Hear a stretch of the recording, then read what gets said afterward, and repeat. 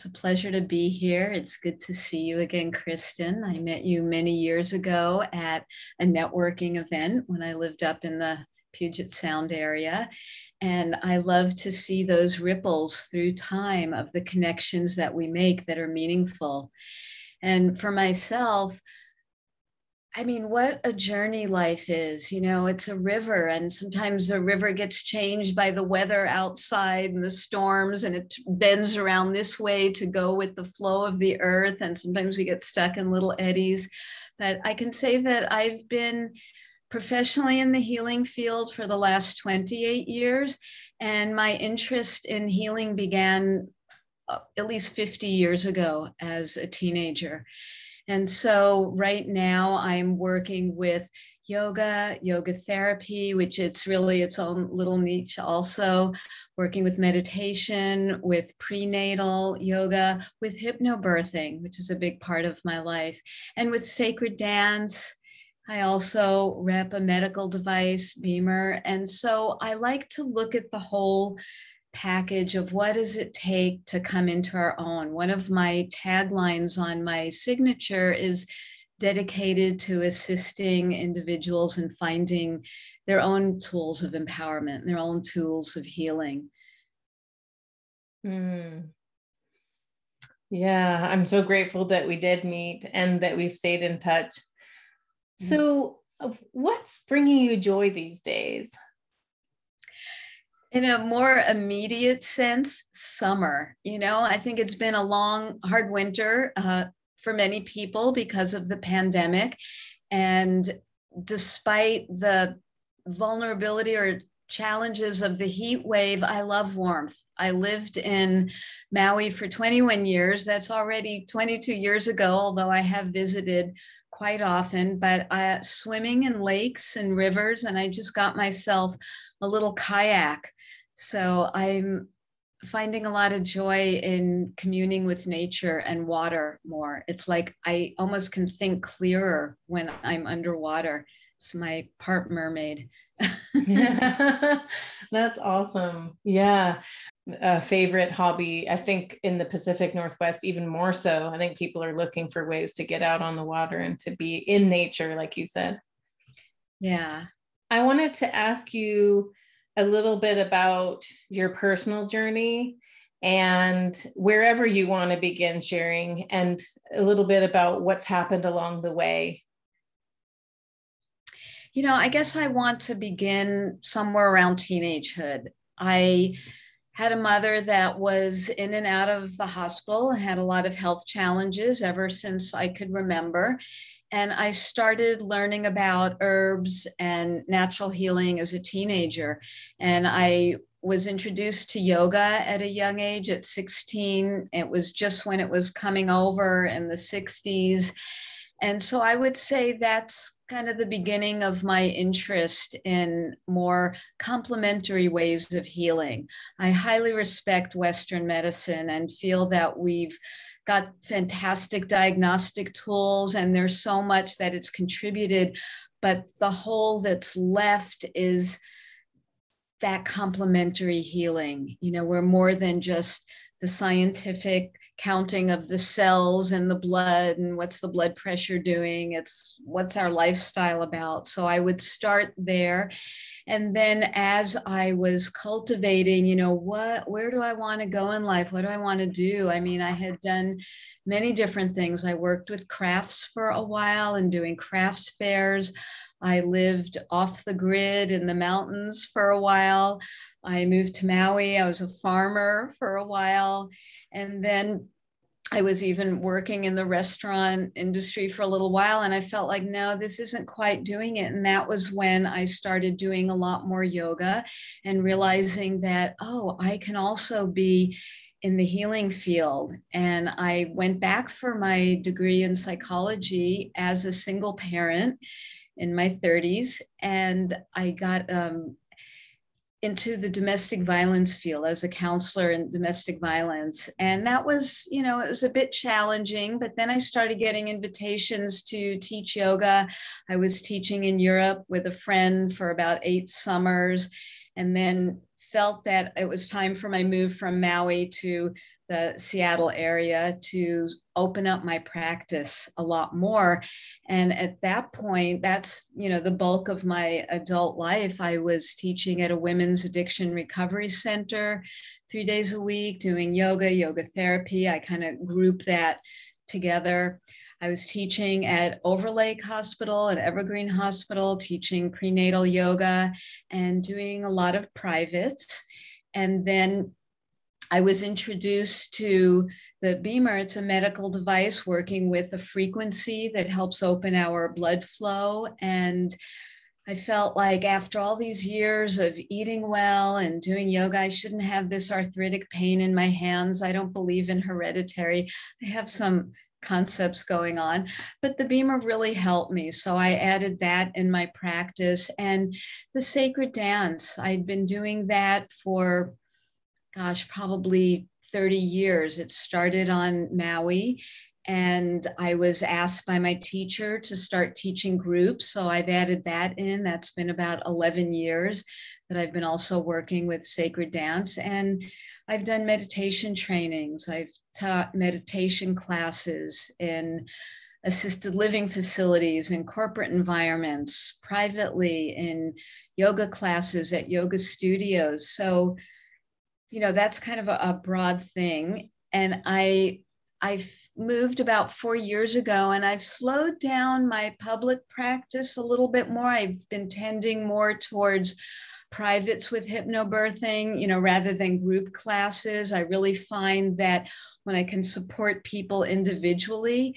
it's so helpful for them. And I see that it's so heartbreaking to me when I moved here, after being in what I would call a village setting with most women having their babies at home. I had my baby at home, and I moved and was teaching prenatal yoga and seeing all these women half my age having so much trepidation and concerns and thinking if they didn't get the right stroller or car seat, they were a bad mother. And I felt like, wow, I really need to contribute something here. And that brought me into the hypnobirthing, learning hypnosis, working more with people with hypnosis. So I've amped up more on, I would say, adding in the spiritual component, working with meditation, working with sacred dance, and really listening to people where they are to help them flower into who they truly are, to be as authentic as possible. And I see that global shift certainly getting instigated more by the pandemic, where so much more was available to us online. And people speaking out, the Me Too movement, the racial injustice, the economic inequalities, how are women taking their role in helping to support and bond with each other, to feel our innate beauty, no matter what age or stage of life that we're in. Wow, such a rich experience and so many different ways to weave in healing and embodiment. I was thinking about how you were saying that you really felt connected to a village. And was that when your son was born? Is that what you were referring to? Yes. Before I moved to Maui, I was living in the hills of California, Northern California, and we had created a natural foods co-op and an organic bakery. This was back in the 70s, so it was still kind of new. And I lived in a community, so I felt that village connection at first there. And then I moved to Maui and again felt it. We were more like the black sheep of the family that all gathered, to wanting a different lifestyle, living off the land, living a little closer to the land. And that's where I had my child. And certainly we bonded together. I mean, it was very common to have a list at a baby shower of who's going to come the first day after you give birth, who's going to come the second day and do the laundry, who's going to come the third day and make sure the fridge is stocked. All of that support was available to me. And then when my son was about 2 years old, This was the Chinese Year of the Ox, in case people are interested in Chinese astrology also. But one of my friends whose grandchild was being born in that year, there was about 12 of us. And this elder woman had started alternative schools when she was younger. And she's like, let's do a preschool. And so there was about 12 of us that formed together. This woman, Liz Wertheim, I really want to acknowledge her, bless her heart. She's 91 now and still giving amazing advice and guidance on parenting. And she was my mentor, and she offered one of the buildings on her property out in the jungle, so to speak. And we took turns being there 4 days a week. You know, it's like my house is your house. The kids played together. They're like family. They still keep in touch, some of them. And then at one point, one of the moms stepped up to be the main teacher, and the parents would just assist for a little bit. And then that lasted from when the kids were 2 till about 7. And at that point, a lot of the kids were going off into other school situations. And I was fine with that school, but there was 2 boys left, my son and this other little boy, and then 3 girls. And the girls mutinied. They wanted to go to a real school. So the co-op disbanded. And that's when I sent my son to a Waldorf-inspired school. And again, I think it's island life, because I've noticed this up in the San Juan Islands or even Vashon Island. You know, when you're in that smaller space, you do know more of the people around, and you do band together more as that village. Oh, what a beautiful memory of childhood for your son. I think you're right about certainly geographic. You know, if you're on an island, there's maybe more of an intimacy. People know each other, you see each other. And whenever there's a celebration or a crisis, you come together in a way that maybe doesn't happen, you know, in larger neighborhoods or in larger spaces. And I'm interesting that you mentioned Vashon, because I know a woman who started an alternative school in Vashon, and I myself have started alternative schools. So some parents are looking for the collaborative co-op type environment, and they trust that their child will develop the skills that they need, and just by participating and showing up for life. Mm-hmm.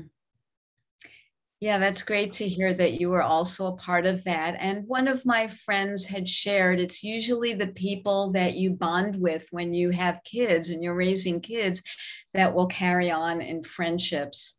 So yeah, there's all the different stages of life, you know, and the different things that bring us together. And I think people are realizing more what community is, and that can be the benefit of technology and the internet, that we're able to band more in groups, you know, with child raising, with birthing, with parenting, with how do we come together and share our strengths. Mm-hmm. You mentioned that there was an auntie who was a mentor for you, and also that it was common practice that people would just come up with the postpartum plan almost organically, like they already recognized and anticipated the needs about maybe some household chores, some meals, some caretaking. Can you talk a little bit more about how you think that supported the mother's health, and if you received that? Oh my goodness, 100%. And I love ritual, and I wanted to translate some of those rituals here. One tool is with the baby shower. You know, we lived more of what I would say kind of traditional lifestyles, like all traditional cultures would do this. They would honor the woman. They would see that she's taken care of. So we pulled from these other cultures to make it our own. And one of the beautiful rituals that I was able to add to a baby shower at the Women's Addiction Recovery Center, which was, you know, people aren't going to be doing Om and chanting, although that was a beautiful part of one of our ceremonies, was the woman would just lay on her back and everybody would put their hands on her belly and chant Om to feel that connection. But the other more, I would say, inclusive that anybody can feel comfortable with, I would hope, is we would have everybody in a circle. The woman, the pregnant woman, would put her feet in a warm bath of flowered essence water, and each woman in the circle would go around and massage her feet and wish her well for the birth, for her life, and that was just so empowering. That ritual, I feel, can translate, but it's true. Some people aren't comfortable taking their shoes off at the door. That was just something we did forever, living in a muddy place. You just do that. But the other thing that I shared at the recovery center was to just light a tea light, and it doesn't even have to be a flame anymore, because that's not even allowed if you go to the hospital. But take one of these battery-driven tea lights, and each woman has the light on and shares something for the mom and the baby, or the mom or the baby. And then the pregnant woman holds that, turns off the light, and when she's in labor, she turns that on again, so she can really tune into everybody's prayers of well wishes. The first time we did that at my neighbor's birth, it was a big tray, like a food tray with all these candles, the little tea light candles that she lit. I think it was even before tea lights, so we didn't even have the metal container. And the wax dripped all over the counter that it was on. But she had an amazing birth. It was a VBAC, vaginal birth after C-section, 3 years after her first child was born. And it was a 9.25-pound baby that she had on her living room floor. And she was very determined that this was the birth she wanted, even though a couple of midwives were like, I don't think we can work with this. And the midwife that was at her birth, my friend was just you're sometimes in a very hypersensitive space when you're pregnant, when you're in labor, especially. And she was just like, I don't like the way she smells. I don't want her here. And I was there as, now they coined the term doula. So I was there as her friend, as assistant. And at one point I walked over to the midwife, who I'd known as a very capable midwife. She was in the other room, and she goes, smell me. Do I smell bad? Or, and I'm like sniffing and smelling her breath and her hair. I'm like, no, I like the smell of your shampoo. Your breath is fine, whatever reason, so yeah, I guess I can go off on ritual or feeling supported. And yes, I do feel that helps the woman's health, to feel that she has other people to connect with. And I know the hospitals in many areas are trying to take that place. The PEPS group, early parenting support, I don't see it as much here in the Portland metro area, but I did see it more up in the Puget Sound area. But any way that women can come together with who they've been in birthing classes with, I think it's a beautiful thing. There's meetup groups now that maybe that will help bring women together, because, it's not going to be anybody other than a new parent that will be excited about the color of baby poop.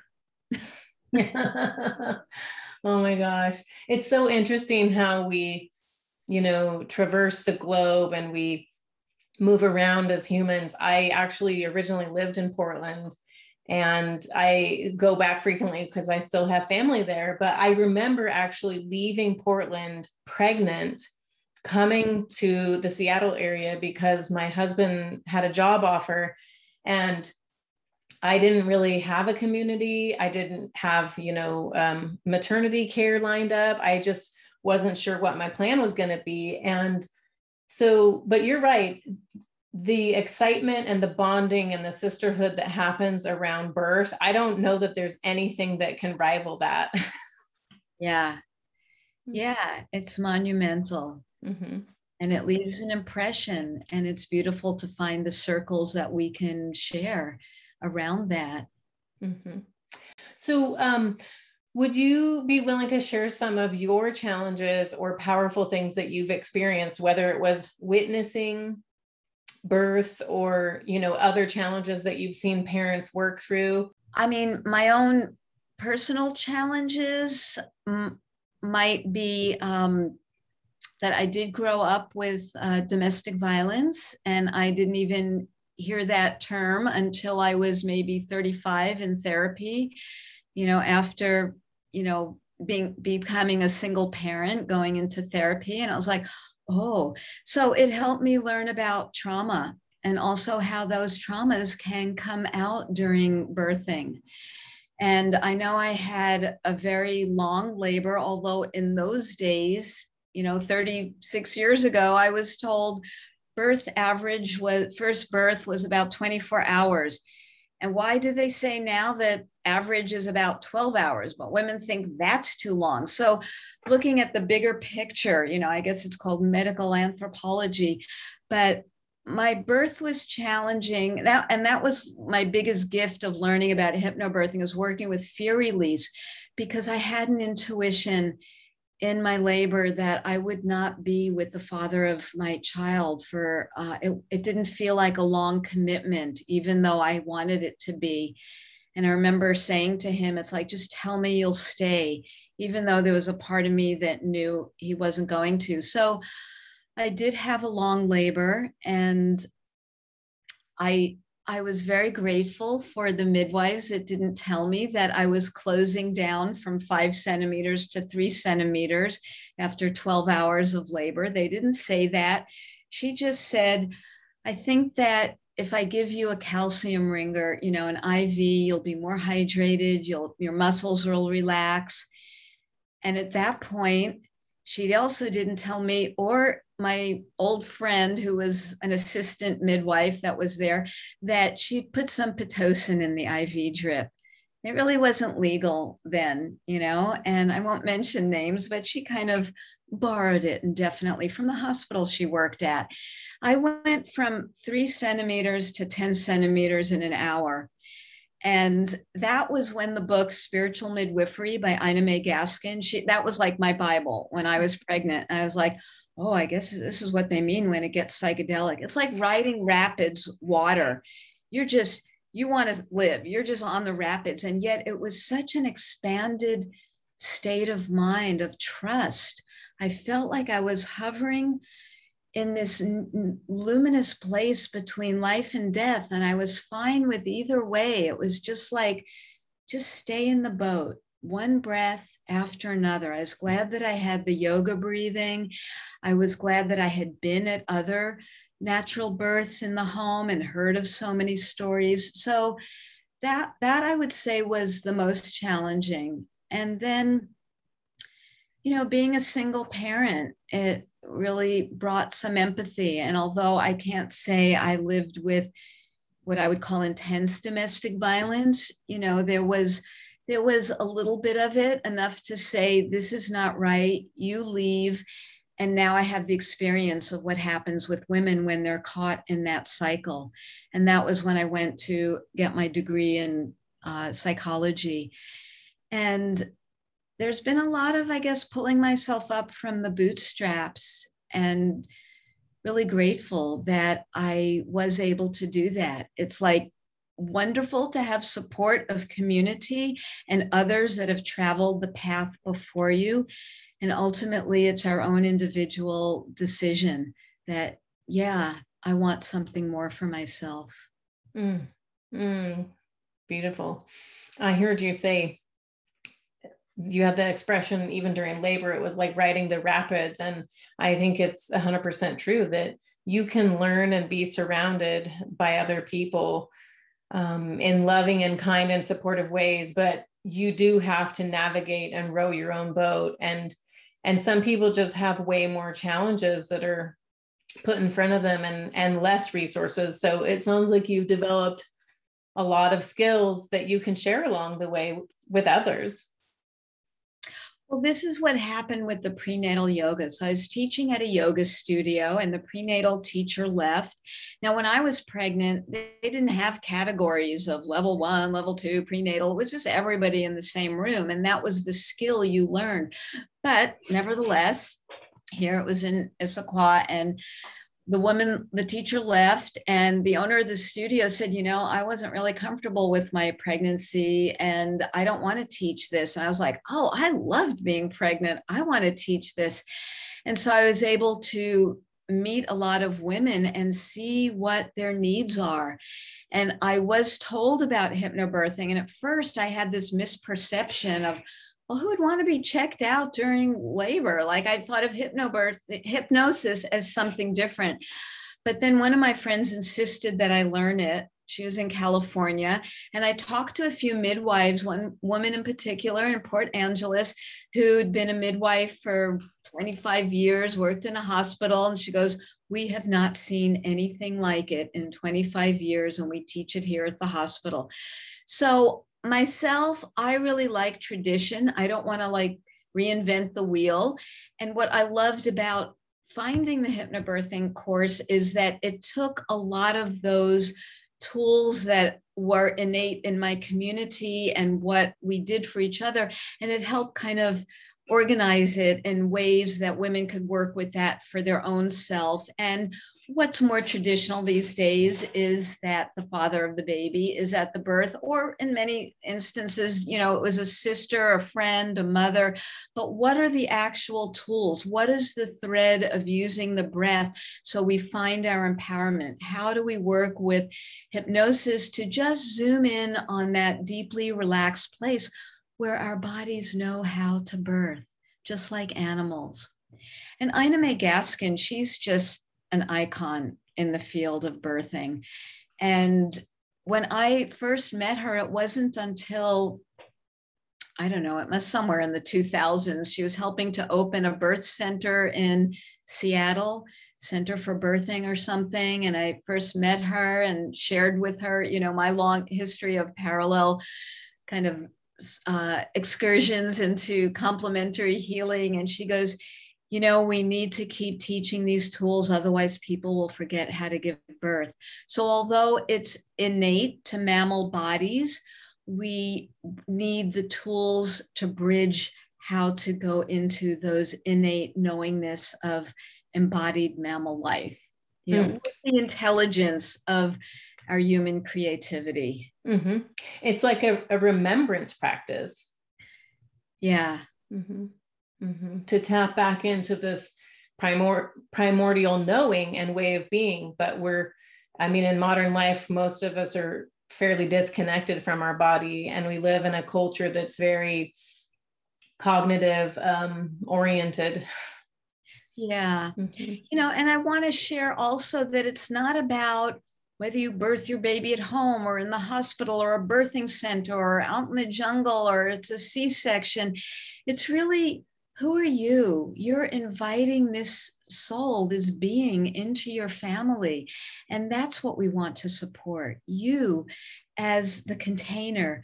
So I've had women who've needed C-sections. There's a big gray area where I feel that learning the tools of birthing can help decide, is this really medically necessary? But there are medical necessities for C-sections. And thank goodness we have that Western medicine. And still, women have felt incredibly empowered because they were able to stay with their self, their breath, their knowingness of who they are. And I think that's what's most important. And that translates to the baby. We can have science that's now discovering that the prenatal environment, they feel the hormones, there's epigenetics and all of that. So the more we can come into our own strength, work with whatever kind of deficiency or pains or traumas that we've had in the past, to the extent that we feel comfortable with, the more that we're able to pass that on to our children. And I do feel that it's so genetic that we love these babies that come through.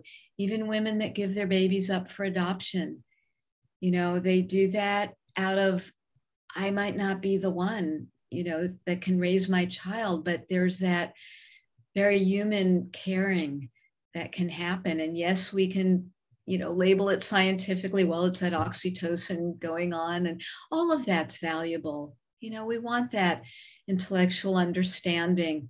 But I find that I like that to be in the service of what is our basic humanness. Hmm. It's for some people, it can be such a terrifying, enlightening experience. I mean, all of it can be so powerful. I heard you say that at one point during your birth process, you even recognized that, I mean, like there was death somehow in the background, but that you were passing through something. So, and I don't think we talk enough about that it's not just a baby being born, a mother is being born in that process. Yes. Yes, people do die in childbirth. They certainly do, but also part of the identity of who I was before children and now who am I becoming? It is a becoming process. Yeah. Oh, absolutely. I love that you shared that.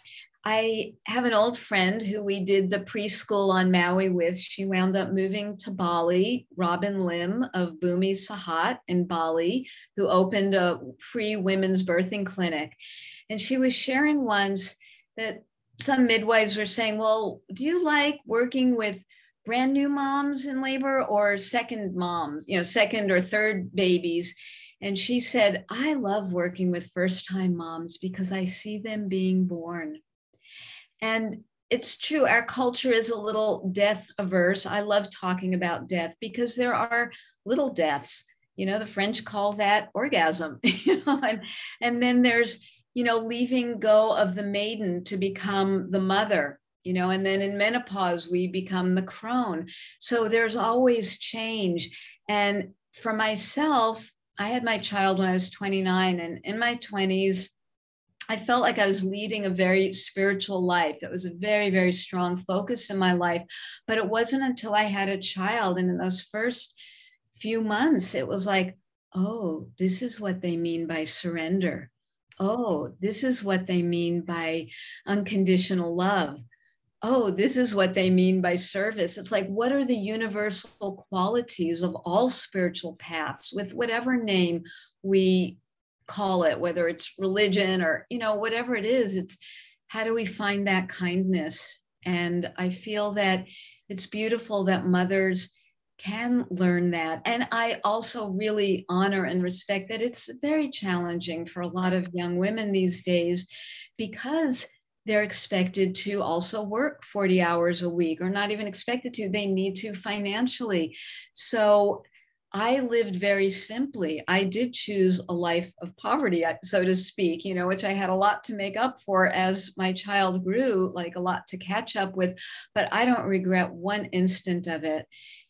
I wanted to be able to just be there fully for my child. And there is some movement politically to really honor parenting. And when I was teaching yoga in Europe, I was learning how in Germany, even if you are a married couple and you both have good incomes, a woman can take off for 5 years and get some stipend. Actually, it was 2 years and get a stipend. But then there were companies that would let you take a leave of absence for 5 years and give you yearly training. And so it's like, I will often advocate in some of my classes, to say to women, this is your choice. How do we do family leave? What is the company offering to you? Now we do have some paternity leave. So I think that interdependence, which yesterday always reminds me of, it's not just independence, it's interdependence. How does politics come into parenting, come into support for families and children? And I'm sure there'll be women listening on this podcast who've never had children, and we love the aunties and the grandmothers, and it takes a village, and I've seen, one midwife I knew never had children, and she was able to 100% be there for all the people she worked with. So we need all of us to come into that sense of grounded kindness. How does that kindness show up? Bringing a neighbor food when they just give birth, even if you don't know them very well, it takes, a little bit to just make double the recipe and just offer a casserole. So true. Yeah. And continue to raise beautiful trouble in society. because the people that are in most need of that support will be in double duty if they're having to advocate for themselves. And sometimes you're just exhausted and you don't even know what questions to ask. And it's a very vulnerable situation to recognize your interdependence and to receive help. I think for some people that's tricky to even ask for it and to receive it. Yeah, absolutely. And that's a shift that I'm seeing in the culture these days of people being more real with, yeah, I'm kind of exhausted. I need some help here. You know, we don't often live near our blood family, or some of us that do don't even relate to them. So finding what ways to nurture and support our own being is really giving to everyone else around you. And that's so important. Yeah. And like you said, even if you're not a parent, recognizing that if your coworker's exhausted and depleted, it's going to affect the whole team. It's going to affect the whole company. And as a society, the bigger vision of caring for everyone, but especially people that are experiencing a vulnerable time, a sacred time, whether it's a death or a birth or some kind of loss, we need each other, and we need to continue to ask for policies, caring economy policies, whether it's, state legislation or federal legislation or company policy, neighborhood agreements. Yeah. Yeah, that's beautiful. Again, finding that interdependence of how do we support ourselves? How do we support others? And I know for myself, one of those self-care is meditation and yoga. That's what's carried me through. And I know when I first had a baby, it was like none of that, could come in the picture. But then because it was so in my body already, I remember after about 3 weeks, I sort of rolled out of bed and did a few what I call my bread and butter yoga poses to just loosen up my spine, and just feel my center. And then starting to carve out a little bit of time in my day to do that. And sometimes I remember my toddler, I'd be doing bridge pose in yoga, like where my, low back is off the floor, my torso is off the floor, and he would try to like crawl under, and if that's all the time I can get, it was great. But it influenced him too. And I never knew that until he was, what was it? Probably 25 or something. And he was visiting at a friend's house who was doing yoga. And he was like, no, David, you should do it this way. Look at what you're doing in your neck, And I was like, somehow it registered there. Mm-hmm. So whatever it is, and I tell women, it could be just going into the bathroom with your favorite book and locking the door for 15 minutes, maybe even putting earplugs on. But again, I had good mentors. And, my friend Liz, who is a grandmother already, and she would say, whatever we could do to empower ourselves, that is teaching our children to be in their center, to find their boundaries also. It's like we worked with the principle a lot of we're in this together, we're a team, and yet I'm the parent, I will guide you, but we're here together. It's not us against them, or, you got to follow my rules or you're out. But it's like, social emotional learning, for instance, so much more in mainstream. And I had been volunteering in my grandson's school since he was in 3rd grade. Now he just graduated 5th grade, and I've been teaching yoga and mindfulness. And it started in 3rd grade.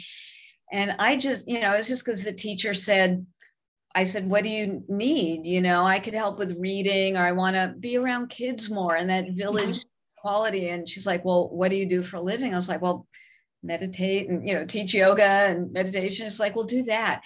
And I was really surprised at the end of the year how many of these 8-year-olds were saying how valuable it was for them, how they stopped being stressful. And now, it's 3 years later, many, many more schools are adding this in and adding in social emotional learning. So each little pebble in the lake is sending out these ripples into our culture. What a beautiful offering. And those kids that are learning how to self-regulate, they go home and they share that with their parents, and then they're co-regulating, and vice versa. So whether it's the adult that's learning these techniques and practicing, or the child, I think it's a great way to introduce it in school settings and at home. Yeah, I'm 65 now, 65 and a half, I guess. And I'm proud to say that, because I've had too many friends who left their bodies way sooner. And I want to really honor age and wisdom. Again, all traditional cultures will do that. And so in the communities that I've connected with, and I want to share in particular the sacred dance, the Taradatu, we would have annual retreats. And many years ago, one of the leaders in the group, her mom would often come to retreat. And so we did a crone ceremony in the group that she led. And she shared that, and I think it was anyone who had already lost their periods, that was considered crone. And even if you had a hysterectomy, and you felt that you were in that category, that was fine. And she shared that it was human mammals were the only species, female mammals were the only species that lived much longer after their menses stopped than any other species. And that's so that the elders can pass the wisdom on to the next generation. So we listened to the elders and their advice of a lifetime. We massaged their feet and we served them a meal. And that was so beautiful. And then when I was visiting Maui a couple of years ago, my dear Liz Wertheim mentor had been part of something called the Double Circle. And a younger woman, I guess now she turned 40, but she started it in her 30s. The Double Circle was the elders, women, past menopause on the inner circle, or it doesn't matter, inner, outer. And then there was, because we switched places. And then there was another circle of all the younger women. So they would listen to the elders. It would be a topic that was formed. Then they would switch the circles and listen to the younger women. And the younger women would make a potluck meal that the elders they didn't make a meal, they shared it. And so there are people coming into this place of what that means. So I had elders, like, for instance, I guess I was in my 40s and my friend's French grandmother, well, it was her mother-in-law, was saying, she goes, I don't know all this stuff about menopause. One day I stopped bleeding, that was it, and it was fine. And I thought, well, I'm going to be like that. But the truth was, perimenopause started and I thought I was going crazy. So I had a friend who said, acupuncture could really help. And I sought out someone who really had a lot of experience. I was 43. I worked with Chinese herbs and acupuncture for about 9 years. So I didn't lose my periods early. I felt that it was more natural. And then I lost it at 54. And I felt that the perimenopause years can be very valuable. And again, there's the death of the maiden, the mother, the big energy out in the world. And how do we start nurturing ourselves in a different space? So I've appreciated this time of life, and I do sit in circles with people who are older and appreciate listening to elders. And guess, I once talked to my son who's mixed race, and he said, well, it's hard to talk to you about, racial issues sometimes. And it's like, how could you fully understand? And I'm like, yeah, it's like me trying to talk to you about ageism, which I didn't understand until this age. But, whatever our circumstances in life, how we find our own truth and empower ourselves is what's contributing to the whole. Yeah. And I think that there's a different kind of understanding that actually happens in the heart space. Mm-hmm. It's not, the intellectual exercise, but connecting at a heart level, whatever is shared, when anyone speaks their truth and someone is there to listen and to witness and to hold space, I think that there's a lot more connection points. Yeah, I would say one of the fruits, I like to call it harvesting. I've heard that in various retreats. I've loved to do retreats. I've loved teaching at retreats, receiving them, but how do we harvest the fruits of our life? And in truth, at any age, we can do that, but we have a bigger tree as we age. And to focus on what have we harvested is so valuable. And learning how to listen, listening to ourselves is the first thing. You know, now in the yoga world, we all talk about interoception. Yoga is not just some fancy gymnastics, which maybe in some mainstream circles it looks like, but how do we really listen in? And when we can do that with ourselves, it's easier to stay present and really listen to another.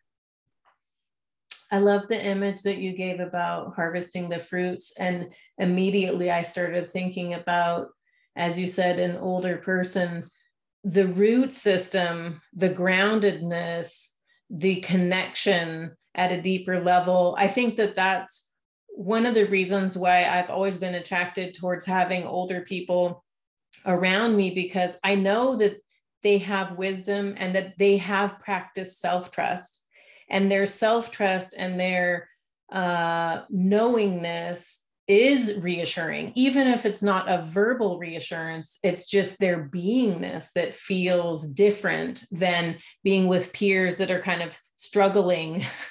Mm-hmm. Mm-hmm. That's beautiful that you bring up just their beingness, because I felt that too. And now we do have neuroscience, and I loved being able to learn that. But one of the teachers is doing this study, because I used to think, well, how did that teacher get so popular? They're using the same poses as this one, but it's who we are and our beingness that can influence others to go deeper. Yeah, I feel more empowered and authentic to say I am doing this, and this, because when I first moved down to Vancouver and I was doing all these different networking groups, and one of the women who's a coach scooped me up and she's like, no, you've got to focus on one thing so people know where to land. And I'm like, it just didn't feel right. It was like trying to fit into a pair of shoes. It's not me. So you can find me at phyllismoses.com. That made it easier. But my main website, it'll go right to hypnobirthingandyoga.com. And I'm offering yoga therapy, hypnosis, meditation, hypnobirthing, sacred dance. I will be offering some of the sacred dance at a very inclusive with yoga and other forms of, taking off the mask in September. It's Wild Women and Magic, .com. You can go to that website. It's September 17th through 21st, and that's for all women wanting to live more empowered and more authentic.